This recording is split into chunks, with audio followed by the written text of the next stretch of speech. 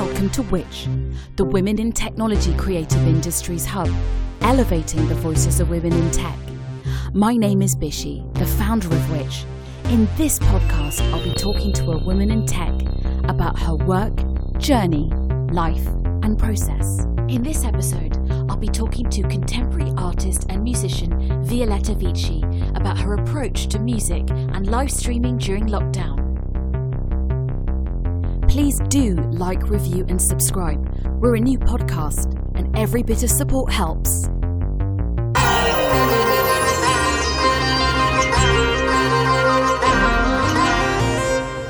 Hello and welcome to Creative Women in Tech. Violetta Vici, how are you doing today? Hi, I'm really well, and thank you for having me, Bishi. It's wonderful to be here talking to you about this. Yeah, well, what was really lovely about this interview is you messaged me after I launched the last series with people like Anna Meredith involved. And it's always really lovely when people approach, like people just reach out. And that's one of the magic bits of being a musician or being an artist on social media. Is the fact that we have so much more connectivity to each other, which I think is a really, really great thing. Can you tell me, where did your journey with music begin? Well, it began when I was 3.5 years old. Out of the blue, I come from a family that listens to a lot of music at home, a lot of classical music actually. So I was born hearing classical music around me. But there was never a sense of forcing me to learn an instrument or even doing anything. Just that was around me, and I was encouraged to participate in that experience. And when I was 3.5 years old, I started saying, I want to play the violin. I really want to play the violin. My parents thought, well, that's a little fad. She'll get over it. She's still very young. We don't want her to start so young. And I just didn't stop. I don't know where I heard it. Where I came across the fact that I just was obsessed with that violin, and they gave me one as a present, and I still remember it being a bit too big for me because they come in all different sizes, but I was really, really small, and even the smallest one they had at the shop was too big. And I still remember when I got it on my birthday, my 4th birthday, and the teacher said, no, it's too big for you. And I had to wait for another 3 months before I could get the really tiny, a 32nd size, I think it is. It's like if you take a violin that's the normal size and then divide it by 32, that is what you get almost. It's like a toy violin. And I started playing it, and I never looked back. I always said I want to become, funnily enough, I want to become an opera singer or a violinist. So I wanted to become both things. And I just carried on with violin lessons. My parents always encouraged me. So I was always encouraged to study music, and they've always supported me as well, which has been amazing. That's really fantastic news, and really inspiring that you had that clarity of vision so young. And there's no explanation of where that might have come from apart from the fact that you made that decision. Yeah. And that's really wonderful. What were the first pieces of music to really make a big impact on you? So they can be things that you played or things that you listened to. Mm-hmm. Well, I think I would say the Magic Flute by Mozart, because it's wonderful. But I also had a very interesting experience. Again, I was 4.5 years old, and my dad took me to see. I loved Mozart. I always said I loved Mozart. Whenever I heard it in the house, I would be very happy and light up. So then they thought, well, maybe she's a bit young, but let's try. And he took me to the film, Bergman's film of the opera. So he filmed an opera, and it's in Swedish. It's completely in Swedish, and it's the whole opera, which I think, I'm not sure how long it is, but it's pretty long for a 4-year-old to go and see. And there was an interval. So he took me to the opera. I didn't understand a word. And in the interval, I went, can we stay? Can we please stay? Can we stay for the second half? And my dad had to ring home, say, she says she wants to stay. And then for my birthday, my fifth birthday, I wanted the score for Mozart's Magic Flute and learned the main aria of the Queen of the Night by Amazing. ear. I was like, and sung it with my grandma on the piano. And my parents, they never had a video camera, so I regret not having any footage from me singing that, because I would really like to know if I was as good as I thought I was in the moment, or what it was. But I was just so inspired by that music, and yeah, that was definitely my biggest inspiration when I was a child. Oh, that's amazing. Yeah. When I was at primary school, we had a really camp music teacher who used to play us classical music, and then we'd have to draw, or we'd have to make something up or do some kind of movement and perform it to the class. But Yes. these things, I mean, yeah, I mean, that's like visual art and performance art, but for children. And that's completely remained this really big thing for me. So, yeah, I mean, these things affect us for the rest of our lives. Yeah. So when did you move to London? I moved to London. It's been a while now. It's been about 15 years now, Yeah. I'd say. So I've literally spent all my adult life in London. And I came because I wanted to study at the Royal Academy of Music. And so I had that in mind as the end and all, incredible university for music. And I practiced the violin with, just in a very traditional way. I prepared myself for these auditions. And then the first time I did the audition, I actually didn't get in. I was too nervous. There was so much pressure in these institutions. Yeah. And I faltered under the pressure. And I was so nervous I couldn't even play a note because I was just trembling. And I didn't get in. And I almost said, oh, I'm going to go somewhere else then. But I thought, no, that's been my dream since I was 7 years old. I wrote it in my diary. I want to live in London. I want to play the violin. I want to have a dog.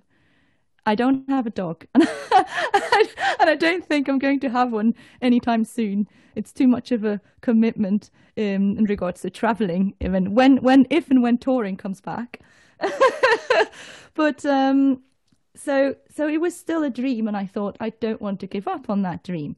So I tried again the year after, and then said, okay, don't just try one of them, try the rest as well, the Royal College of Music and Royal Academy, and I got into them all and could choose. And that was just, I still remember how incredible it was to do that. But then I must say, as much as I learned from it, I was pretty disappointed in a way with the outcome, because those institutions I think they're now changing, adapting, but feels like you're stepping into an old-fashioned institution that doesn't really prepare you for real life as a musician. They don't open your horizons as much to being an artist as they should. And I'm speaking from having been there, say, 10 years ago. So someone that's there now, it's probably a very different scenario. I think they have had to adapt. But at that point, if you didn't fit into a mold, if you didn't fit into a violinist that wants to become an orchestral player, or is extremely exceptional, stands out and gets the best grades, and therefore could potentially become a soloist, there were these two routes. That's it. There wasn't anything else in between. Yeah. And there was just, I don't want to diss classical music. It's been my inspiration all my life. It's something that I want to push into the future, and just really, I use it within my concerts, and when I do, it's part of me, and I'm very proud of it. I think it should be, it shouldn't be looked at as something old-fashioned, but there needs to be a way to make it more experimental, more creative, and open the world to music students that have all this talent and creativity to be able to explore with electronics, with all these different worlds that I had no idea up until recently. Up until a few years ago, I didn't know who Daphne Oram was. I had Yeah. never heard of her. Yeah. I'd never heard of any of these pioneer women or men. I mean, even the Orb, this electronic group Yeah. in the 70s, which I've now collaborated with. But Oh, amazing. I never knew about them. I never knew that you could experiment with music Yeah. when in such a way it's basically an art form. And I'd Yeah, only seen classical music as the yeah, art form and yeah, become quite, how do you say, a bit, when you just think that classical music is the best thing there out there and nothing else compares and yeah, is less good. Like you suddenly look down on popular culture, on all these great bands and artists from the 20th century that have achieved so much. I mean, when my world got open to Portishead, to yeah, listening to so many different sounds, and then looking at the Beatles even and going, they are such an inspiration, yeah, eh, and just taking all of this into consideration when you make art and not yeah, just one totally. thing. So Yeah, no, I mean, I was rejected from the Royal, was it the Royal College or the Royal Academy? I can't remember. But I got accepted for being not right, like lol, whatever. But I did get accepted to every art college that I tried for, and I went to Central St Martin's because that was my dream to go to Central St Martin's. yes. But I dropped out of Central St Martin's because I was already doing well in my career as an indie musician, and I was Yeah. involved in the queer nightclub scene. And so I was DJing at a club called Moonlighting on Greek Street. Hmm. And this was when Central St. Martin's was literally on the other side.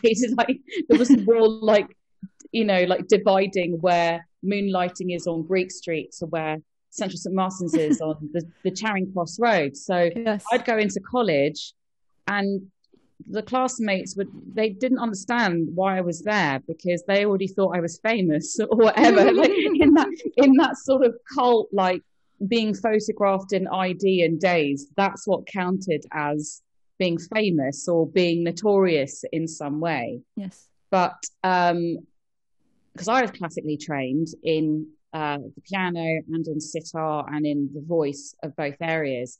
But I'm Hmm. very lucky because I grew up in London and I started clubbing at a really young age. And I also started crate digging vinyl because actually CDs were really expensive. Yeah. You could only really afford to get into a certain amount of bands, whereas bands from the 70s and the 80s who were more experimental, all of that Yeah. vinyl was as cheap as chips. So Yeah. I was able to, with my, Saturday money, um, afford and really find out about experimental music. And I started working in secondhand record shops and stuff. So I Amazing. was really able to form this huge vocabulary of music really, really Yeah. young.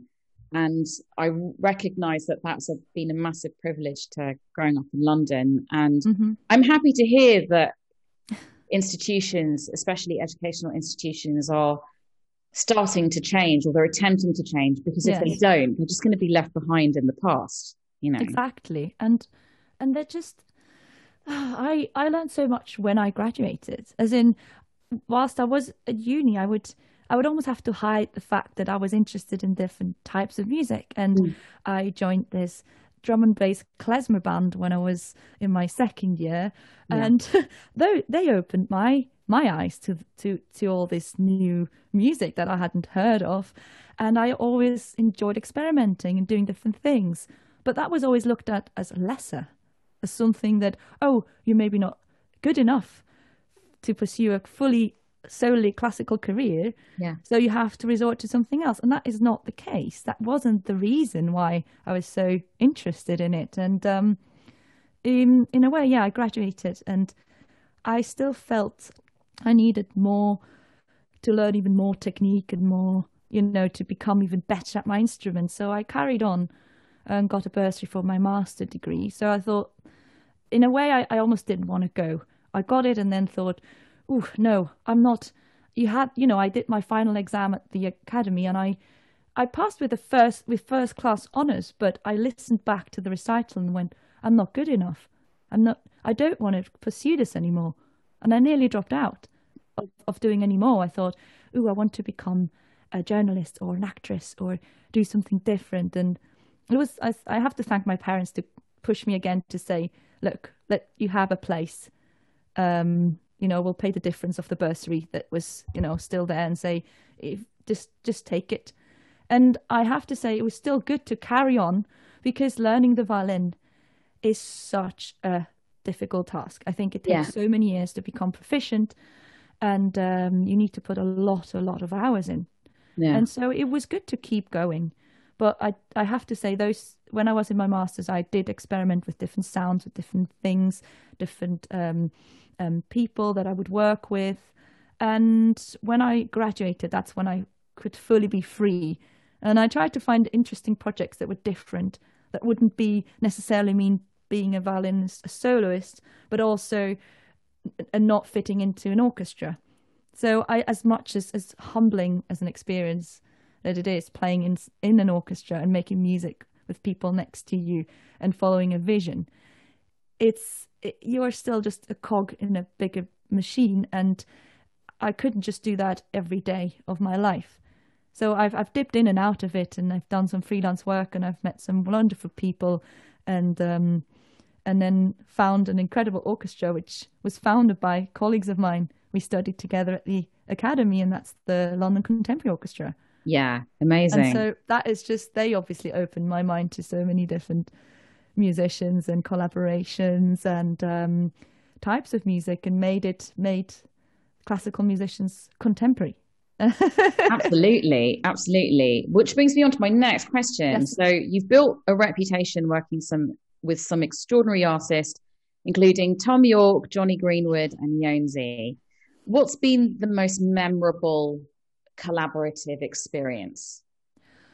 Well, I may take you up on that and say, playing with playing in like Tom York's latest album, playing within that in a small chamber setting of the London Contemporary Orchestra. And which one was that? Was that Suspiria? No, that was today's modern boxes. Oh, amazing. Yeah, Tomorrow's, see that. So that's tomorrow's modern boxes yeah, by Tom York, and that was, yeah. I mean, Suspiria. No, wait, Anima. Anima is the short film they did for Anima. Netflix. That is Yeah, then taken from a few of those pieces from that right. album. So Yeah, those two, that was the collaboration, and with Jónsi, we did another project with the LCO in and played at the Paris Philharmonie, and then at the Barbican, and had him singing his own project with Alex Summers, Rice Boy Sleeps. Very ambient, relaxing, um, special music that was just, yeah, just wonderful to be part of that. And such a humbling person as well. He's such a humble person. He's yeah, such a he's nice lovely. person. He's really, really lovely.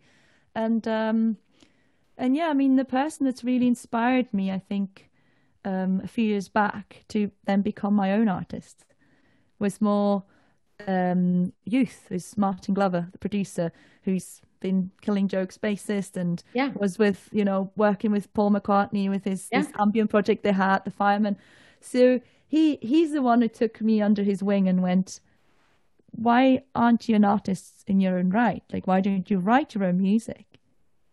And that's when this stifling world of classical music comes into place, and showed that I was far too scared to do that because I thought I wasn't good enough because I hadn't studied all this composition, and was comparing myself to Mozart, Tchaikovsky, Beethoven, and composers that lived 300 years ago that are in this respect not relevant anymore to what composing means in the 21st century. So he really opened my eyes to that. He went, no, of course you can write. I'm like, no, I can't. He really like just inspired me to say, no, just book a flight. Can you come to my studio in Spain? He's got an incredible studio for 3 days, and we'll write a few tracks, and then take it from there. Because I met him because I improvised on some of his tracks, and he went, wow, I love your improvising. That's incredible. Really musical, and it works with the music. yeah. So of course I was really inspired to say, okay, if I can write something, yeah, let's do it. And yeah, he pushed me onto that road. And after that, working with Elbow Guy Garvey as well, who's also put some faith in me and done some arrangements together, and collaborate with me on their last album as well. That's amazing. Yeah, that's been very inspiring. So Fantastic. So, can you tell me, where did your love of technology begin? Do you love it? I don't know. Do you even love it? I'm slightly scared of it. Okay. Well, that's honest. Yeah. I must say I've been thrown into the deep end a bit in the last few years. So when I wrote this album with Youth with Martin, that was just over 3 years ago now.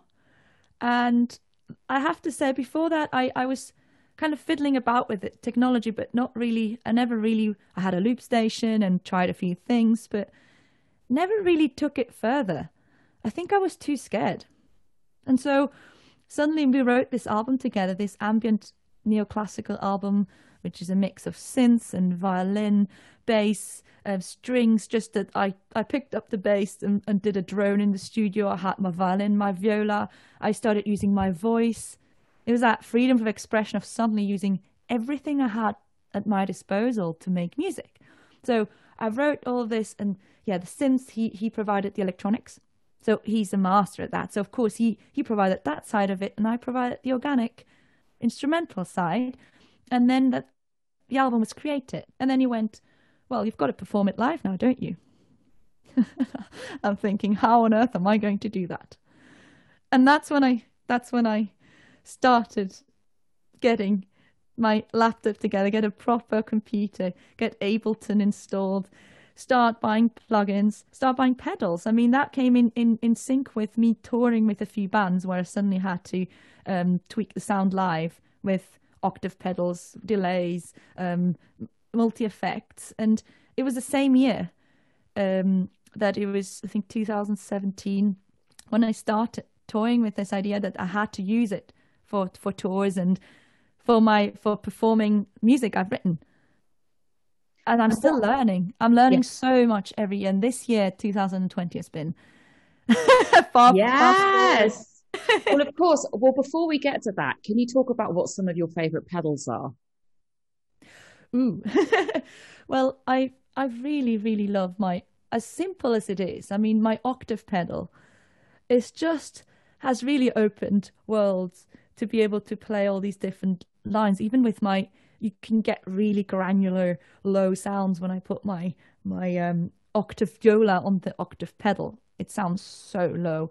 And then you don't just have that octave pedal, but of course tweak it with, another and other pedals to add to that effect. So maybe the multi effects pedal where you add a little flanger, you add that, then you have the delay, you check which delay works the best, and you have your chain of pedals that work for different sounds. And I really like experimenting with that in an analog way, but I must say recently I had to downsize. In 2020, I've been wanting to do, well, we'll come to it later, but I'm trying to rely mainly on my laptop and plugins that I've got in my laptop. Yeah. I started downloading sound libraries and started expanding that vocabulary. So it's finding a combination of what pedals work where. So it's not just, I don't think I have one favorite pedal. That one I love. I just love using it, but I haven't actually used it most recently Yeah. uh, for my performances because I ended up just using my octave instrument that I've got instead and then use the other one. I yeah, I love octave pedals as well. When I put my sitar through it, I sound like I could be in Black Sabbath, which pleases me. It really pleases me to understand that, oh yeah, you could play it in Black Sabbath should Ozzy require a bassist. But anyway. But it's not, it's suddenly just produce such a huge different sound with your instrument. And the octave pedal has a high octave as well, so you have both. So you play one note and of course you sound like three instruments, one an octave lower, one an octave higher. You can tweak it so it's balanced. And that's what I like the most about it because suddenly you can just make it sound much bigger. And Yeah. yeah, and then add some oscillator to make it sound like a theremin or like a trumpet. And do you think a lot of that being scared of technology or being scared to write your own music, do you Yeah, think in a way that is related to your classical training and the totally. perfectionism? Yeah. Totally. It's totally related. It makes you just afraid of calling yourself a composer even. Because Yeah. you think you cannot compare to all these people that have put this amount of study and work into it. But it shouldn't be like that. You're an artist. You're creating. So you need to find a balance of knowledge, of course, and and of experimenting and of being curious with everyday sounds and your strengths, and then use your strengths and convert them into your voice. And so it's finding that, which is tricky, but it's quite nice when you finally realize that, yeah, use your strengths. It's the first time I was courageous enough to use my voice, like singing voice. And it comes exactly to the same point as you were making. I always loved singing, and I was in a choir when I was little, and then I studied jazz singing for about a year and a bit. And then I got to the Royal Academy of Music. I was really excited, and in my second year asked, would I be able to study voice as a second instrument? Oh, do you have grade 7? I'm like, what? Do you have these qualifications? Unless you have those, you cannot, it will not accept you into studying singing as a second instrument. And I thought, can I not just stand up and sing for you and you can tell me if you want me or not? I felt so crushed. I didn't ask anymore. I left it. Yeah. I just thought, what's the point? And it really stopped me from that. And now I'm using it all the time. And I love it. And people have really enjoyed hearing that voice as well as the violin, because it's me. Yeah. It's just, yeah. And I'm not as scared anymore as I was before of any judgment, and think, I use it now. Good. I'm glad to hear it. Yeah, no, I really went through it studying the sitar. They were really keen in India for me to just up sticks and become this virtuoso. Yeah. But I was already a DJ and involved in clubs and at art college, and the idea of renouncing all of the earthly pleasures for this life of nundom in Delhi, it's like, yeah, do you know what I mean? It's like, what were they thinking? But they really wanted me to be this virtuoso player. And I still could be if I wanted to, but I was always compelled to make music that sounded and reflected and looked like the kind of life that I lead to this very day. And Yes. it was very difficult when I turned the sitar electric. They were not happy with me. They were Nope. really, really not happy with me. I was reprimanded because I talked about how my sitar teacher was a senior disciple of Ravi Shankar. I was fully reprimanded for that, even though that was the truth.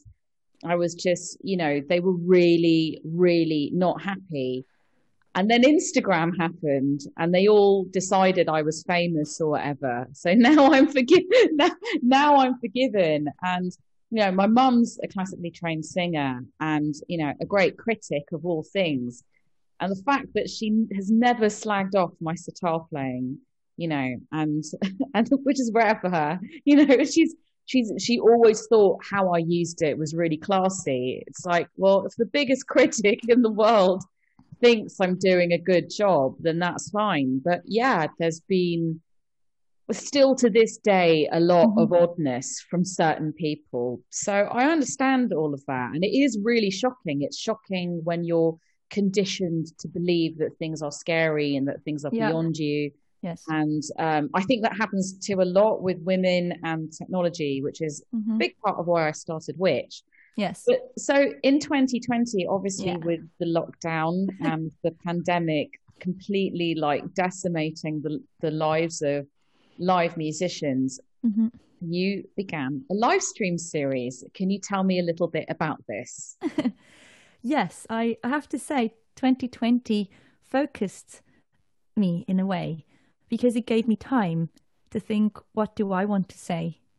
And I didn't have to run around playing tours with different groups, which is very inspiring in itself, but it became a bit much because it didn't give me that time. And so I was at home and I thought, oh, do I have to jump on live stream like everybody seems to be doing? I've got my album. I haven't actually performed it that much, my ambient neoclassical album. I didn't have enough time to really go for it. I did a launch. I played it a couple of times, but I didn't really have the time to organize more. And I thought, well, I don't want to do it a live stream.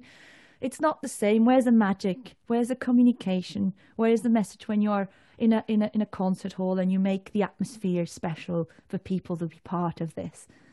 And then together with my partner, actually, suddenly the idea of live streams in nature came about. I thought, well, if I can't play to a real audience of people, like I want to play somewhere where there is energy. There's energy I can bounce off from, and which also suits with the inspiration I had of writing the album, which is nature. Nature is, whoever says differently is probably not quite aware of it, but nature is at the very core of all our inspiration. It's the beauty of nature, the fragility of nature, just everything about it. When you're in need of inspiration, you go for a walk in the park, you go for a walk somewhere else. It clears your head. You suddenly realize why you're living, why it's worth living. and it's just going into nature and finding the right setting to play the music was inspiring in itself and an adventure. And then realizing that I want to bring my audience and people into this with me. So it wasn't trying to, there are quite a lot of music videos and lots of musicians that go outdoors and just play outdoors and film it.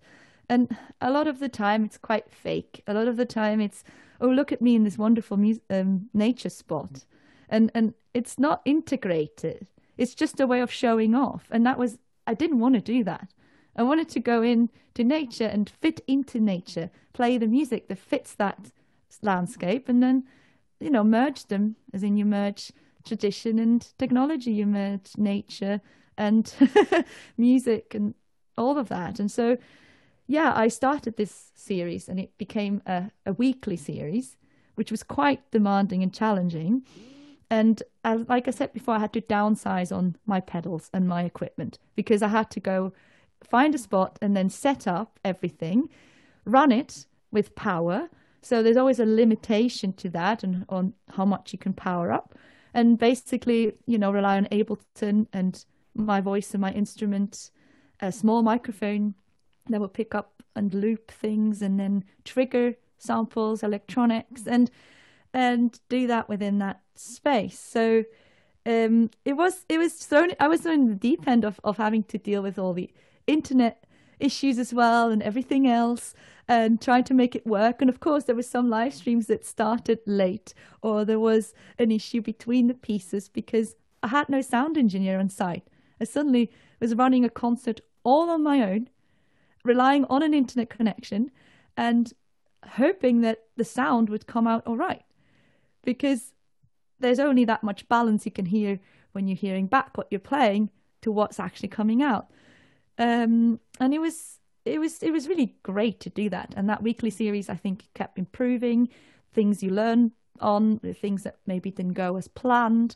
But that was part of the fun and the excitement. And I think I picked up kind of a fan base, a little fan base like that really enjoyed those concerts every week and just kept developing them until the end of August, where I did my last one at the top of a mountain in Switzerland. So it went back to its origins. That's what I take from inspiration. Like my music is inspired by that landscape in Switzerland, in those mountains where there's not many people and it's just really awe-inspiring. So that's where that live stream series ended. And I decided, after talking to people and audiences, they didn't really care that it was fully live. What they cared about is the communication and that it was a live concert and that it was good quality. So I took a step back and discussed it with a videographer that approached me and said, I really want to work with you. I want to take this to the next level. And that's Ben K. Adams. He's wonderful. He's such a generous, wonderful, creative person that's also opened my horizons when it comes to the visual side. And he took the series and I started collaborating with him. And we're now doing one every month, which is filmed by 3 cameras or 1 moving camera. We're again experimenting with the means of portraying the nature and where I play, which is now gone up in quality. And also you don't have those errors that come into play which is not necessarily a bad thing, but when you have to run a whole concert yourself, it's good that it's now come to a more polished, place of these Yeah. live streams that I do. No, they're absolutely beautiful. And what do you use to trigger all of your stuff on Ableton? Because I've tried to zoom in on some of the videos and go, what is she using? Obviously, I didn't succeed in trying to work it out, but yeah.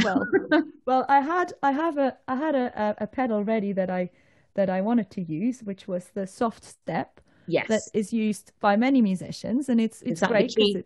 Yeah, is that the key? Keith Yeah, McMillan. Keith McMillan soft step. Yeah. But by the time I started the live streams, I didn't have enough time to program it to see what would work best with it, and I'd gotten used to this one here, which is an Atom, and Oh, that's one that oh, you're meant to use by hand. So it's yeah, a MIDI controller that lights up, and you're yeah, meant to use it by hand and not with your feet because it's quite small. The yeah, pedals, they're not the same. You're not. But I got used to using it and thought, okay, I'm just going to start with this one. yeah, Now I think I've gotten quite dexterous toes because yeah, I've got to be barefoot when I play and play those different um just trigger the different effects and the different loops and the pieces with that pedal. And and then that's something that in the darkness it's great because it lights up really nicely. As soon mm, as it's a bit too light outdoors, yeah. you cannot see the colors anymore. So I would have to find ways of shading it. Like there was just and at the moment I'm still thinking I'm probably going to start using the soft step, but Mm, also this one. So we'll see. I'm going to yeah. see which one fits better, but I'd say both are a good option. Yeah, yeah. I mean, I've got a Keith McMillan soft step that I've Yeah. been using for a lot of like sitar ambient stuff as well.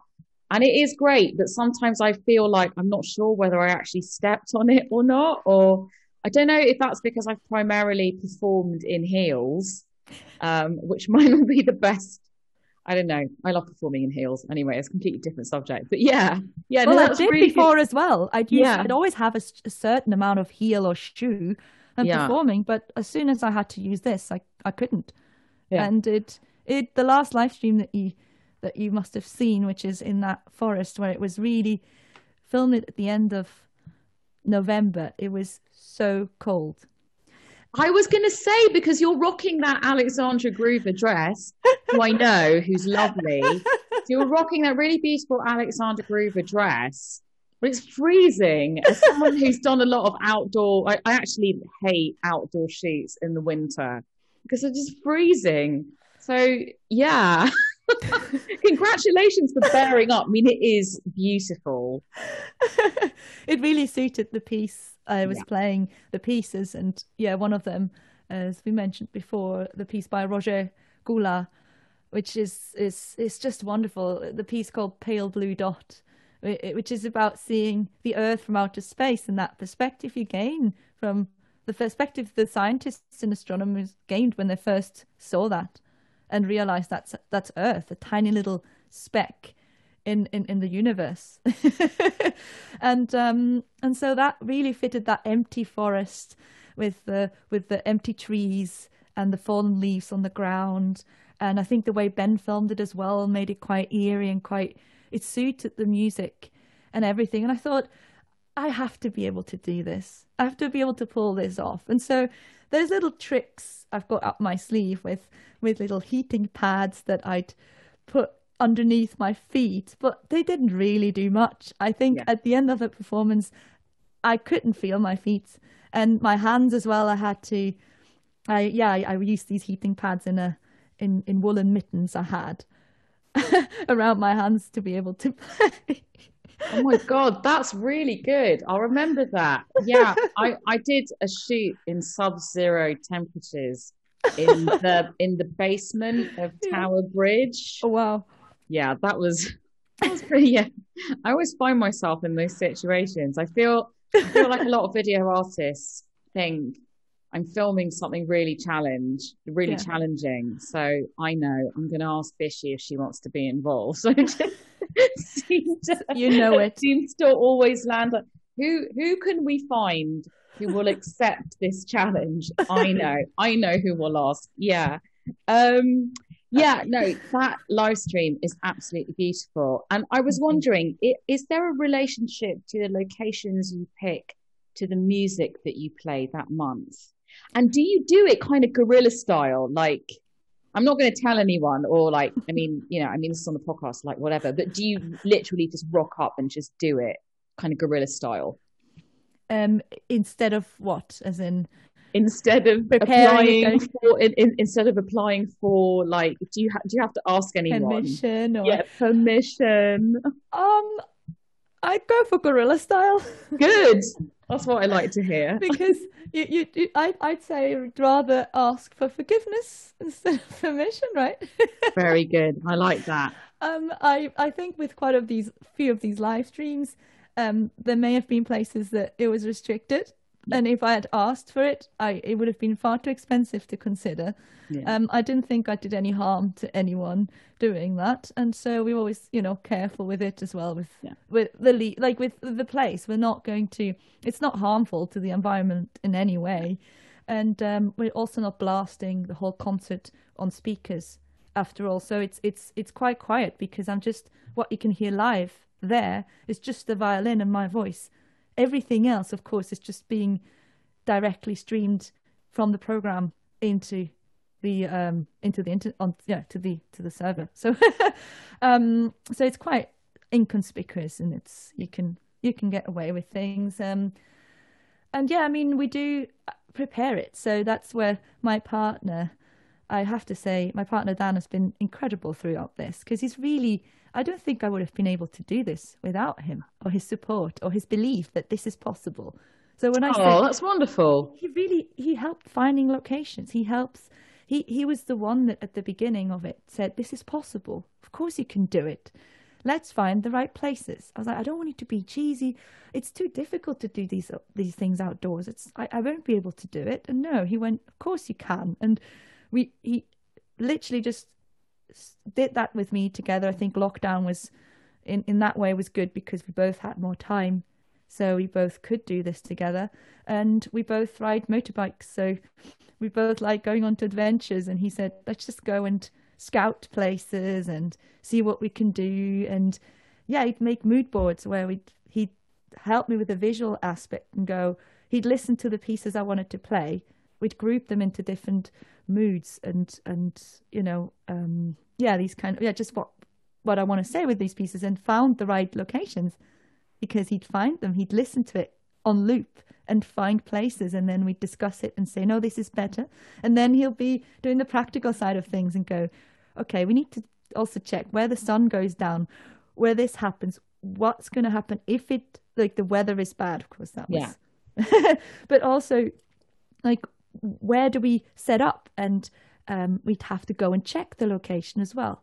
So it wasn't just turning up, but actually making sure the place works for a stream, and where to do it from, where the angle was needed, and it was just all this technical side of the visual side he really helped me with, and he still helps me because as much as Ben comes and records these beautiful concerts, he wouldn't be able to do so if it wasn't for Dan producing the whole thing in the background, going, okay, this is the right place. And always we work as a team, the three of us at the moment, and it's a really good team. I think it works well.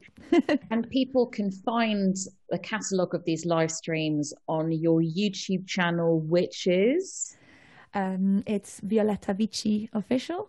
So that is the YouTube channel, and you can also find it on my website, which is just, again, violettavici.com, and there's links to all my live streams. Same on my Facebook page and Instagram as well. I've got snippets of them that then link to the YouTube channel and my social media pages. So yeah, you can, I think the best way to keep in touch about the live streams is on my website. You can subscribe to the mailing list, and then then it's not about, oh, have I missed something on social media, but you do get the updates. And that's another thing, my YouTube channel, I neglected it so much. I never thought it was that important. And I think my presence on Facebook, Instagram, I've really taken care of it, and I've built a fan base. And YouTube is in a way the best place to watch these live streams or to watch longer concerts. I think that's where people go for to listen and to watch longer things.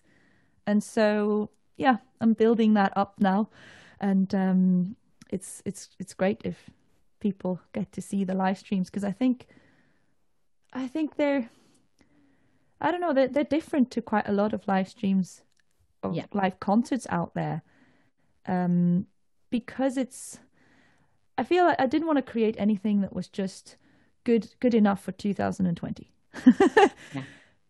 Just because we couldn't leave the house doesn't mean that you should produce something that's lesser in quality. So. And there's a PayPal link as well on your YouTube live stream. Yes, brilliant. That is right, because it's a link for donations, because I'm not asking for tickets yet. Who knows? But at the moment, I'm not asking for tickets, but I'm asking for people to leave a donation if they've enjoyed it. And the moment it's working, I think quite a few people are used to just getting things for free. So with things working towards it being a lot of things being online, and most concerts that are going to be in future, say 2021, 22, 23, even when tours come back, I bet you that they're going to be live streamed as well. Like, the concerts are going to have a live streamed audience that don't want to leave the house. Who knows? I mean, maybe it will fade into just being normal at some point, but there's a transition period where there's going to be both options, and people are going to get more used to paying for things online. And at the moment, I feel like you cannot force them if you want to build a fan base. So that is the thing. Like, in order to build a fan base, you can just give the option, and people do take it when they really like it and appreciate your music and your work. And then once you've got a really big fan base, that's when you can go and make it ticketed, because then people will have come to see you anyway in big concert halls. And yeah, absolutely. And so my last question would be, what are your hopes and dreams for 2021? My hopes and dreams are, first and foremost, that tours and live concerts come back. Yeah. I mean, I have a few tours penciled, of course, some that were cancelled from last year. And one of them is the thing I'm most excited about is my indie band I started working with a few years ago and started writing music with as well. We had quite a few festivals and tours booked in for this year, and everything was cancelled. Like, what we were looking forward to after quite a few years of working together was cancelled because of coronavirus. So we now have a tour penciled in April.